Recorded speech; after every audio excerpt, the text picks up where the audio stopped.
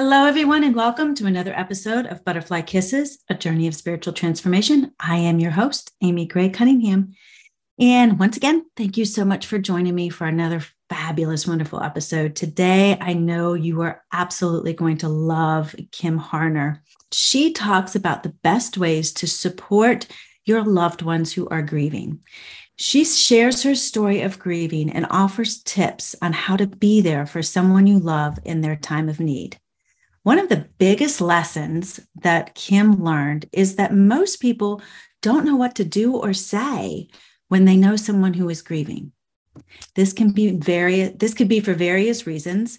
And one of the main reasons is we just simply don't have the tools or the knowledge to know how to help. So Kim offers tips on what not to say to someone who is grieving, as well as suggestions on how to be more specific and helpful when offering support.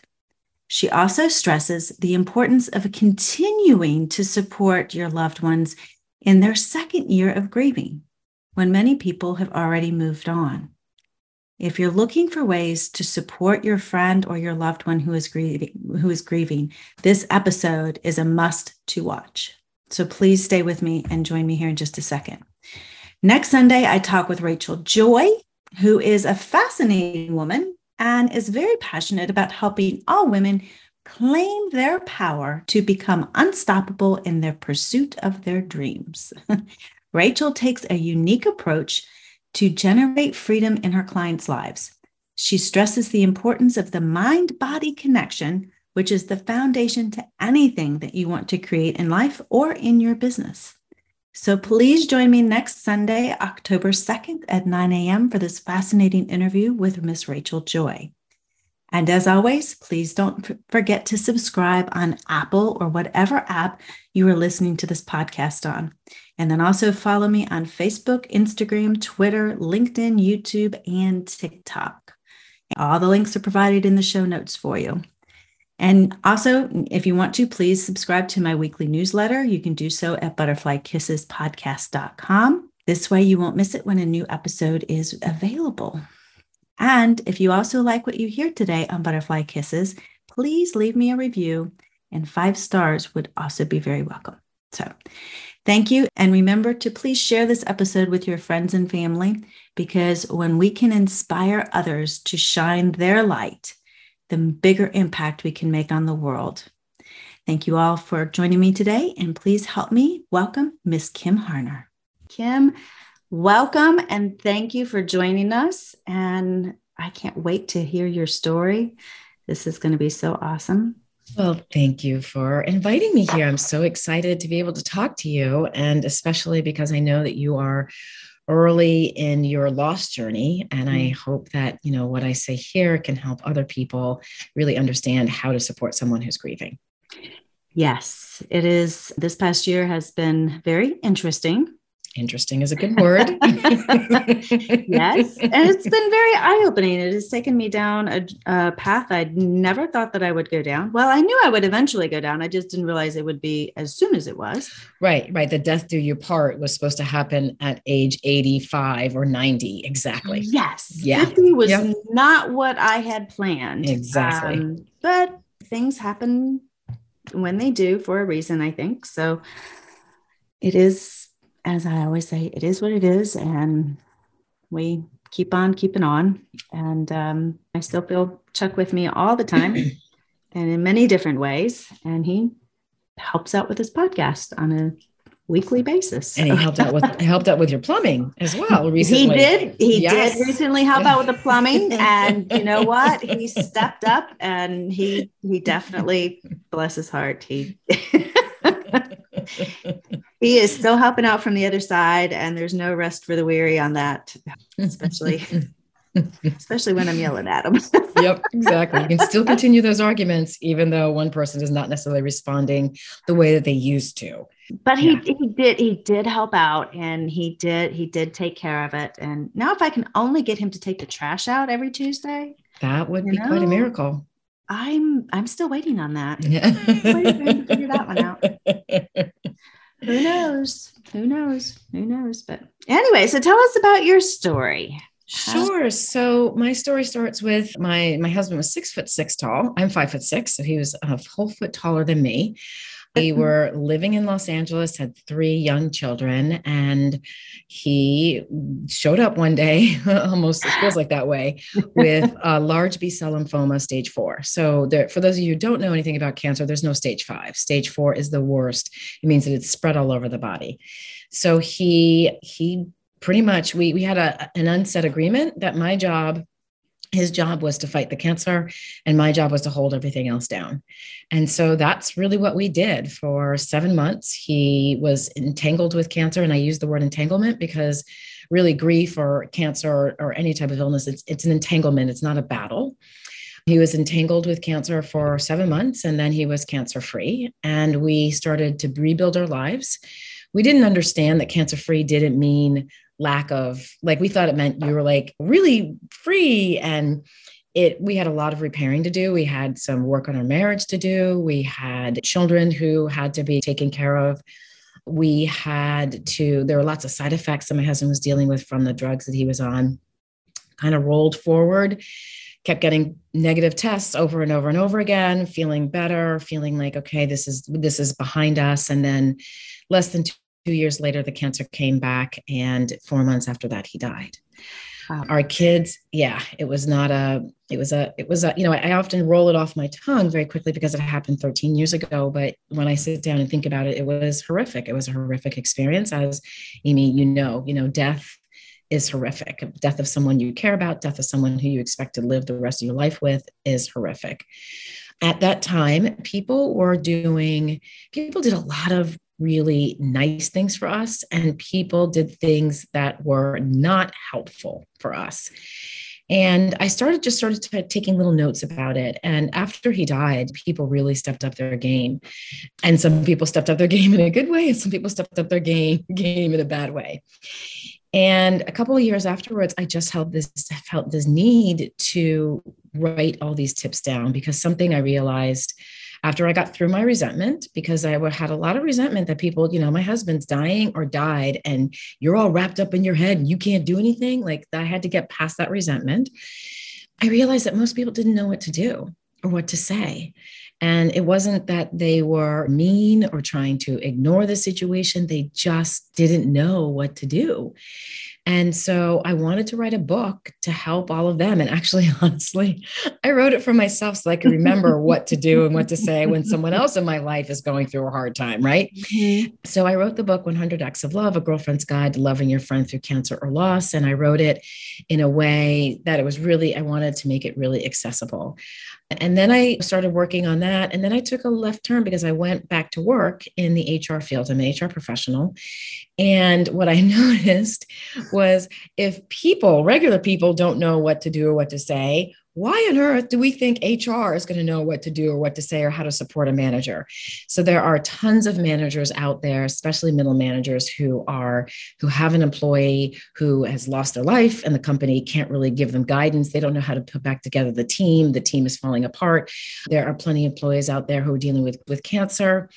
No one knows what to do or what to say. And as a result, most of the time, it really ends up hurting the team. It ends up hurting employee engagement. It ends up hurting just that kind of support and compassion that business places need to kind of share and pour out when employees are suffering.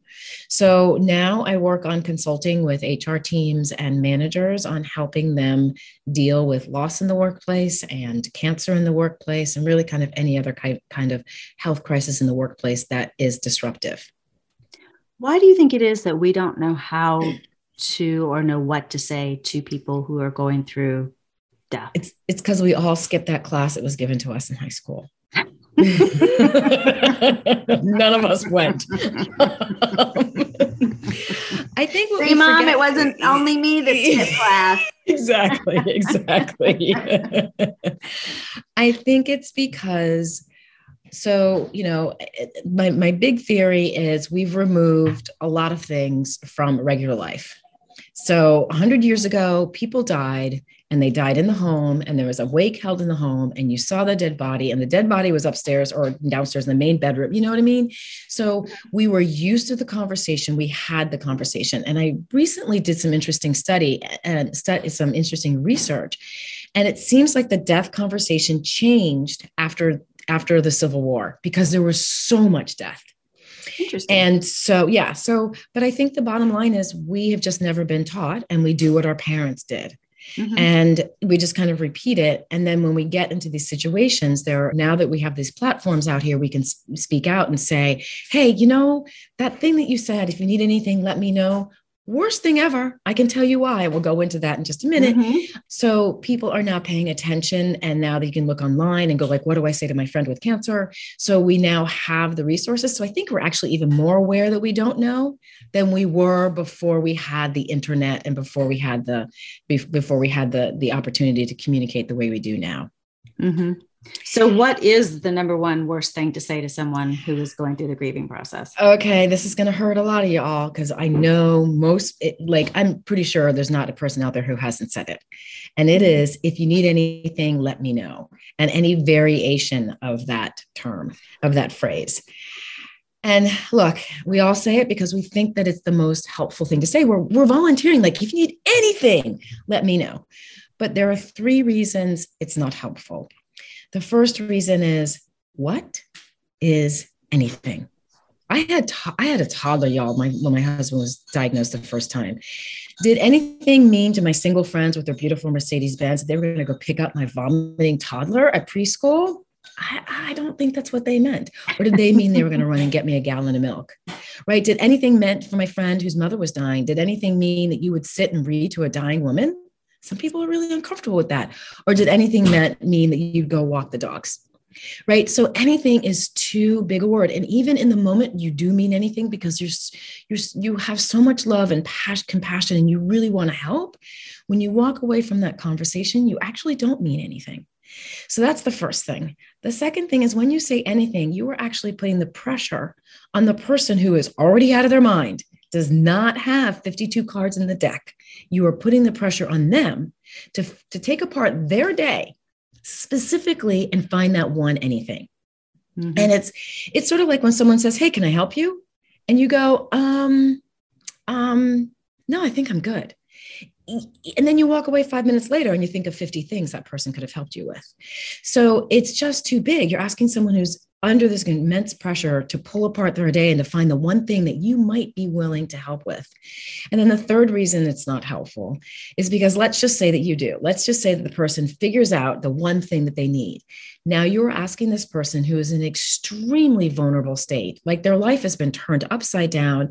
They are feeling out of their minds. You're asking them to approach you to do something that you may not want to do and risk one of 2 things. 1, you saying no, or 2, you going, okay, I'll do it. But you're only doing it because you said you'd do anything, right? Mm-hmm. And so there's just, most people will not respond to that. So if you've said that to your friend and you're like, why hasn't he called me? Or why hasn't she asked me to do something?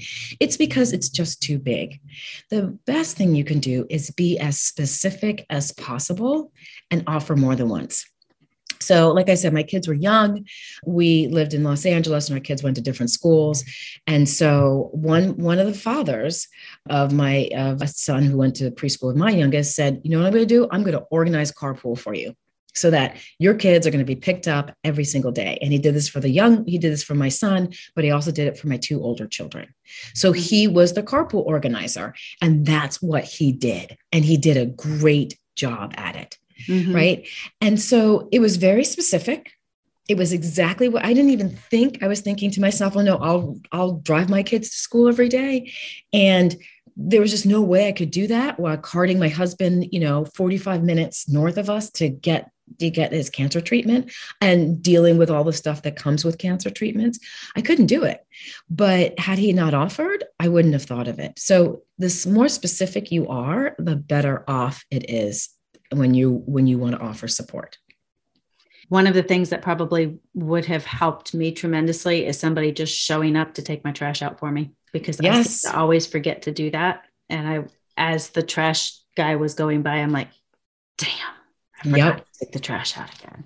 Exactly. I think that's really what I want to stress with people. Sometimes we think when we want to support someone who's grieving, like you and I, like you are, and I I'm not sure what verb to use in there.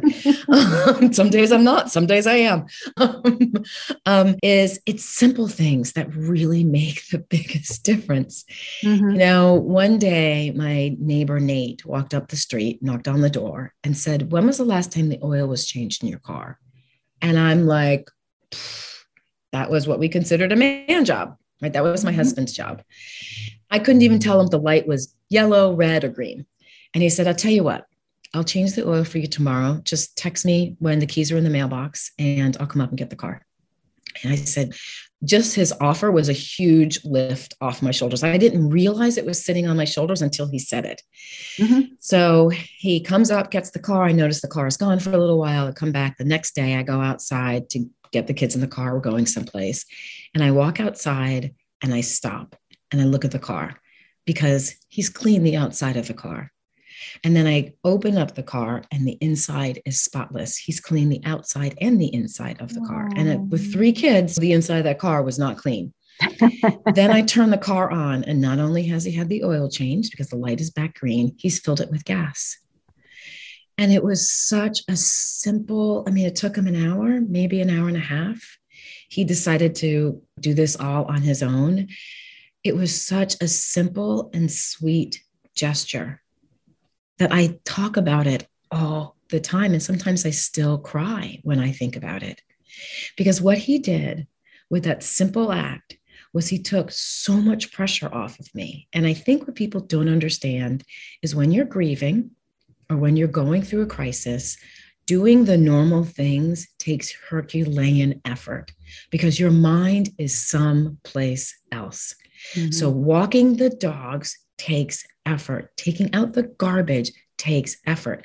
And as you go through the grieving process, it takes less and less effort. And sometimes you don't end up crying on the sidewalk because your husband used to do this and you're still really pissed that he's not here, right? So that happens along the way. But there's these little things that really take effort. And it's not just in the first year. I really want your audience members to know that when someone's grieving, showing up in the second year is really helpful because there were nights I couldn't cook. And knowing that there was a meal in the refrigerator, there were nights that I couldn't take the garbage out. I totally forgot. And you're right. And my neighbor would knock on the door and go, "Hey, I saw your garbage is not, you might want to get that out. Let me do it for you." Right. There are so many things that our minds are mush when we go through grief. And that mush doesn't start really fully reorganizing itself until year 2. And so that's, you still need that help. So for anyone who's like, "Oh my gosh, I didn't help in the first 6 months," you're actually in a golden spot. Get in there and help now. Because with grief, the first 3 months, everyone's in your business. Everyone's there. Everyone's helping. Everyone's in it. And then 3 to 6 months, some people die off. And then when you're 9 months, a lot of people die off. You get to the year, people think, okay, so we all have in our head a year is like the magic number. And I don't know if that comes from the Jewish tradition as years when you put the headstone on years. So it could kind of perforate it into ours, and to ours general society psyche that a year is it. And then you're back to normal. And that's just so far from the truth. Yeah. So helping in small little ways is so important. We don't need meals for the next year. We do need pasta for tomorrow. Very true. Very true.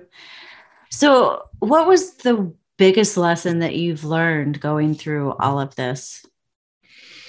I think the biggest lesson I've learned is how important I am to other people.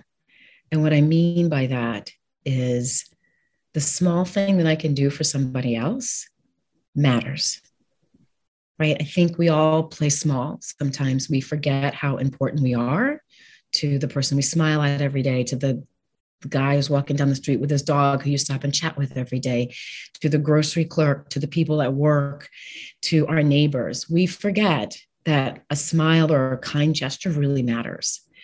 And that's the lesson that I learned, because I wouldn't be doing what I'm doing right now, and my kids wouldn't be as okay as I think, and I hope they are, if people hadn't shown up, if people hadn't said what I do for them matters, right? I honestly believe that part of the reason my husband was able to die, and I do mean like he went peacefully, was able to die, was because he kind of felt that we were in good hands. He felt like, you know what? She's much stronger than she thinks she is. The kids are going to be okay. And we have a community that's going to take care of them. And so I feel like he went knowing that we were going to be taken care of. What an amazing gift that is. Mm-hmm. What a gift it is to know that you, person, stranger, have the power to make someone feel good and important, or to decrease just a little bit. You're never going to take away their grief or what's happening in their lives, mm-hmm. but you do have the opportunity to make it a little bit easier on them, to make their life, to smooth over that one tiny pothole. And so that's what I learned through this process. I think that is one of the things that helped Chuck go as peacefully as he did. It was very quick and sudden, but I think it helped him as well, because he knew that we would all be taken care of as well, because we do have such a good support system and family and all that. So, and even his law firm that he worked for was right there helping and supporting, and they were very supportive after he had passed. So I couldn't have asked for anything better. But what about your kids? How are they doing, and what do you think was the biggest lesson they learned through all of this? So my kids were 12, 9, and 7 when he died. My oldest and youngest, I have 2 boys and a girl in the middle. My son had just turned 12, and my other son had just turned 7 the month before he died.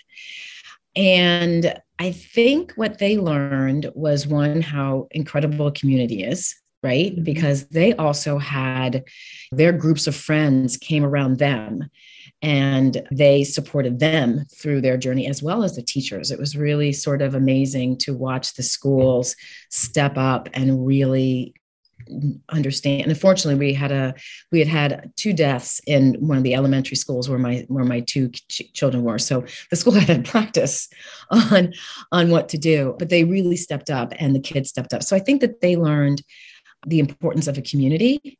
Mm-hmm. And they have, I often tell them this, that dented hearts find other dented hearts, right? Mm-hmm. So yeah, so they find, they have friends whose parents have died. 1 in 20 kids under the age of 18 lose a parent or a guardian. So they're not, it's not as rare as you think, but it still feels really rare when it happens in your community. And one of the things I see in them, which just always blows me away, is they have this softness. Now, my boys are 6 feet tall, strong, strapping young men, and they have this softness in them that blows me away. During the senior year of my oldest, one of the students he was on the football team with committed suicide. And the team didn't know what to do. They're like, what do we do? What do we do? And my son was like, here's what we're going to do. And he walked them through the process of here's how we're going to show up. I've heard my daughter on the phone with her friend, whose parent died way after her dad died, and just listening and hearing and talking and honoring that conversation instead of going, well, at least this, and trying to fix it, right? She just listened. And my youngest, even at the age of 9, they put up a memorial. The teacher kind of responded to my youngest son's need to memorialize something. And so he went around the room making sure that everyone had an opportunity to put something up on the board. And people were like, I'm sad that my goldfish died. I'm sad that my grandfather died. But he didn't say, oh, well, goldfish isn't the same as my father. He did say, okay, make sure you put that up there. Right? Because he understood the power of it at the age of 8. He didn't have words for that, but he understood the power of being recognized, of having a loss honored and being recognized.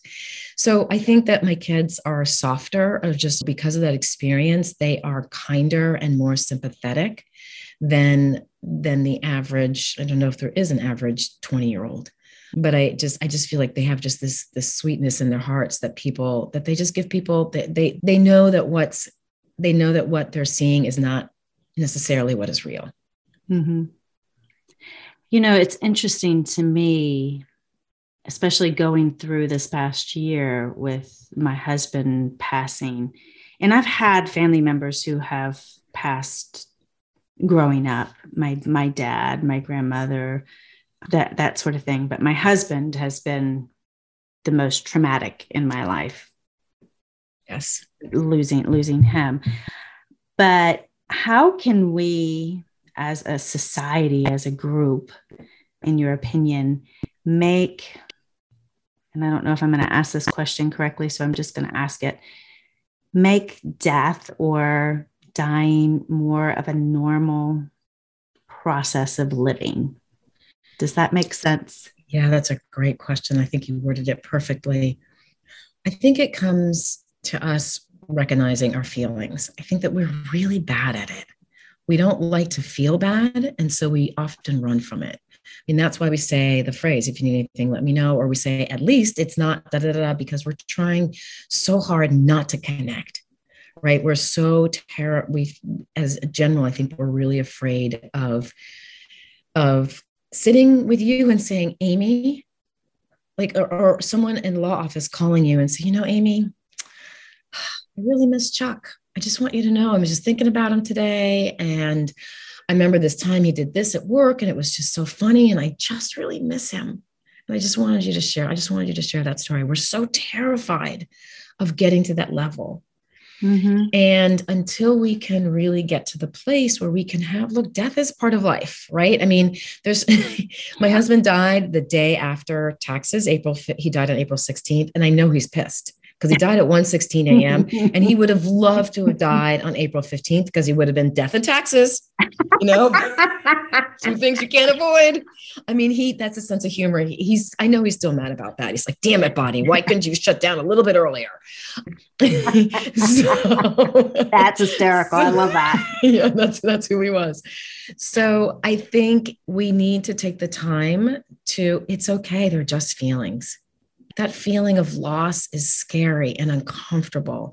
But when you express it, and especially to someone who's gone through loss, when you sit and listen, that's where that connection comes in. We're so crazy for connection. We're like, we're going to get on Bumble and find that right person. We're going to do this. And I'm going to connect with my kids by just, by forcing myself in their lives, right? What we don't realize is the connection is not about an actual action. The connection is about the feeling, right? Mm-hmm. It's about going, Amy, a year is coming up. Mm-hmm.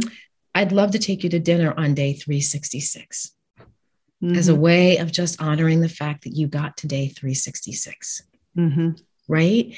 It is crying sometimes. Now, I want to be very cautious with this. Please don't go crying on the widow's shoulder who's newly widowed and be like, oh my God, I can't believe your husband died. Like, don't be doing that. That's so not right. But it is okay to call with a memory and to say, I miss him too. Right? It's okay to feel that hurt and that loss, because that hurt and loss makes us better, more connected human beings. So I don't know if that's sort of a very nebulous answer. There's not there are steps you can take to feel more connected and allow those emotions to come. But man, we just gotta let those emotions come, because that elephant is not getting any smaller. Right? For those people who showed up for us, the elephant kind of shrunk. For those people who didn't show up for us, they feel like, oh my God, I did not show up for them 2 years ago. And, I tell a really quick story. I had someone come up to me 2 years after my husband died. And she said, I'm so sorry I didn't do anything. I'm so sorry I didn't help. I feel really awful. I just couldn't get my head around it. It was all about her. I couldn't get my head around it. I just felt so bad. I couldn't do it. And I said, well, that's okay, because he's going to be dead for a long time. And there's still some things that I need. So look, if you're not part of the death community or don't have that kind of sense of humor, you may find it very crass. But the reality is, death is here. It's not going anywhere. It happens all the time. And yes, am I, because my husband died, am I like, hey, death is no big deal? No, I'm terrified. I don't want to die. But I counter those feelings with dying and my fear of dying with my desire and want to connect with people, to feel like I'm a human being, to really enjoy my life. And part of that enjoyment comes in with understanding and sitting with the crappy stuff, with the hard stuff, with the pain, with feeling like the sadness is never going to end, because I know that that's not true.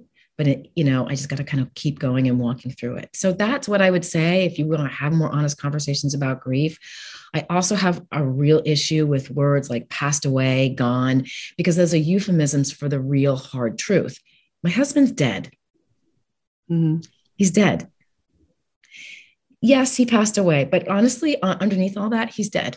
My kids don't have a father, right? I just want it to be more real and use that language, because I think when we use the other language, it kind of pacifies us and makes us kind of think, oh, it's just death. No, that's really hard stuff. It really hurts. It's really painful.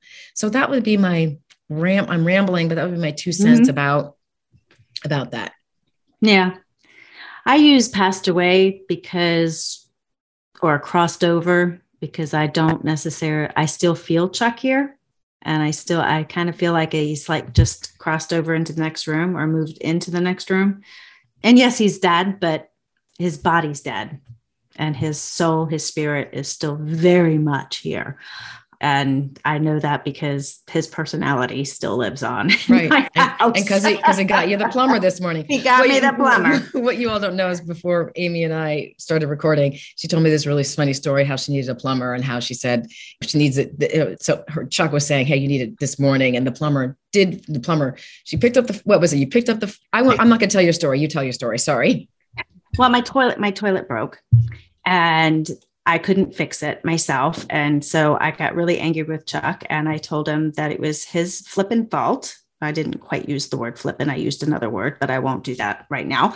And that he needed to flippin' fix it and get me a flippin', he needed to take care of it. So I picked up my phone to call my mother. And when I went to dial her number, when I opened up my phone, it was there for the plumber's number. Now, how that happened, I don't know. So I looked at him, I was like, yeah, and the effing plumber is going to show up right away. Yeah, right. Well, the plumber ended up showing up 20 minutes later. And so I heard in my head, was that flipping fast enough for you? I love that story. So yeah, he still has a sense of humor, and he still shows up. So absolutely. And he got it taken care of. And then I was telling Kim, if he could figure out how to get the trash out every Tuesday, I would be very happy. Exactly. Just keep your eyes peeled.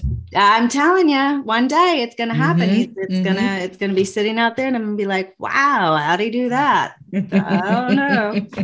But he'll figure it out. He's pretty inventful. So tell us, where can people find your book, 100 Acts of Love? So they can find that on Amazon or on my website, 100actsoflove.com. And it is the number 100. I'm on Instagram and I'm on LinkedIn. Those are my 2 favorite ones right now, but you can also find me on Facebook, and I just am starting a YouTube channel as well. So you can find me there, all under 100 Acts of Love. That is awesome. And I have read parts of it, and let me tell you, everyone, it is very spot on with how you can help people who are going through the grieving process, what you can say, the best way to say it, how you can help. And it's very funny. It is very lighthearted. It's very funny. It's very spot on. And it doesn't put you on the defensive of you should do this, you should do that type thing. Yes. I wanted to be really careful with that. Thank you. Thank you for saying that. It's, I designed it in a way that I would want to read it. Yeah. It has what to say, what not to say. And then it's in different chapters. And I designed it as a way that you could open up and be like, tip number 48, stalk her bathroom. Okay, got it, going. And you could just take the action. I also wanted people to use it as a creative springboard, so that maybe they read it and they're like, none of these work for me. Oh, but this isn't a great idea I just had that, with my person. So I wanted it to do that. I did want to also mention that if anyone wants to know what 5 things never to say, it's titled Never to Say to Anyone with Cancer, but it's the same thing with death. They can go to my website at 100actsoflove.com/what not to say. So no words, no spacing, but what not to say. And they can download the free download there, where they can learn the 5 phrases never to say, why they're so unhelpful, because I think that's really important to understand, and then what to say instead. So, yeah. I will have a link to that as well in the show notes for people, and also on my blog if anyone is interested in that. So yes, definitely. Well, thank you. Yes. Well, is there anything else that you would like to leave with our listeners about your book or about your journey, about your experience? That I think it's just kind of repeating what I've said before, is please do not underestimate your power. You have the ability to help someone through a really difficult time in their lives. And honestly, they may never thank you. I mean, I remember 3 years after my husband died, I was calling people and thanking them because I didn't remember what they had done. And it took that long for me to clear my head out. But those little things that you do, that bringing that hot coffee every Tuesday morning, or taking out the garbage, or calling with a joke every Wednesday, those little things really matter. They really, really matter. So I just want you to please embrace that and show up, because that person does need you. Mm-hmm. And it's amazing because we will all go through it at one time or another. And yes, we will. And it is definitely something that we need to talk about, and we need to embrace, because part of living is dying. Yeah. And once we can start embracing that, I think we can really start to truly live as well. Amen, sister. Yes. One other question I'm going to ask you is, if you have an opportunity to sit on a park bench, or any bench for that matter, anywhere around the world, with someone, whether that person be on this side of the veil or the other side of the veil, who would it be, and what would you talk about? Oh, wow. One of my favorite questions to ask every one of my guests, because I get so many different answers, and it really tells me about who they are and what their passion is. So my first instinct is kind of like the big people. Like, I'd love to understand how Martin Luther King withstood all the hate.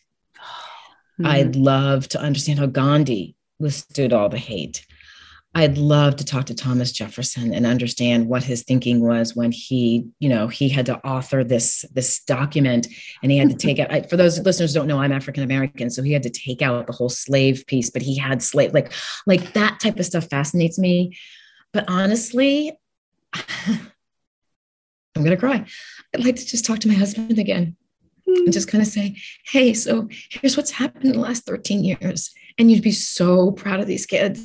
You wouldn't recognize them if you passed them on the street, but you were right about your daughter. And, your son's really doing really well. And because of you, he's a nurse. And, and I'd like to hold his hand one more time, just to hold his hand. So I think that's who I'd like to meet. And also my grandmother. My grandmother, my mother's side, I'd love to kind of get her little hugs again. But that's what we talk about. We would just talk about, and I tell him all about Google and how much it's changed. He used to love Google.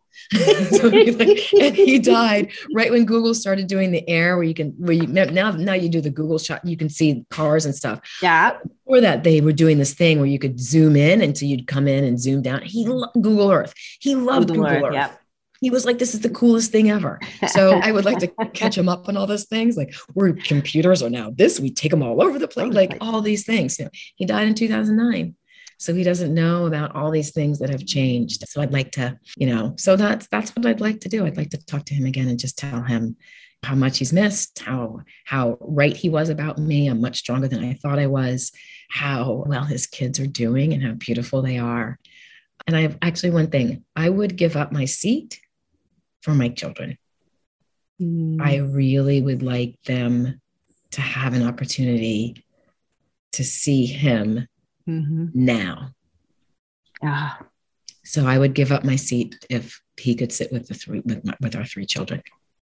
That would be amazing. Yeah. I'm in tears. I know. That one made me cry. Oh, yeah. Well, Kim, thank you so much for joining us. I've thoroughly enjoyed this conversation, and you are just a light in the darkness. Amy, thank you for having me here today. And, I got you. I know where you are. I know Yep. You know, one foot in front of the other, one day at a time. One foot in front. Yep. And just from a widow who's, 13 years out, it's going to get better. It's going to take some time. Yes, it does. So thank you very much. Really appreciate you. Appreciate your podcast. Thank you.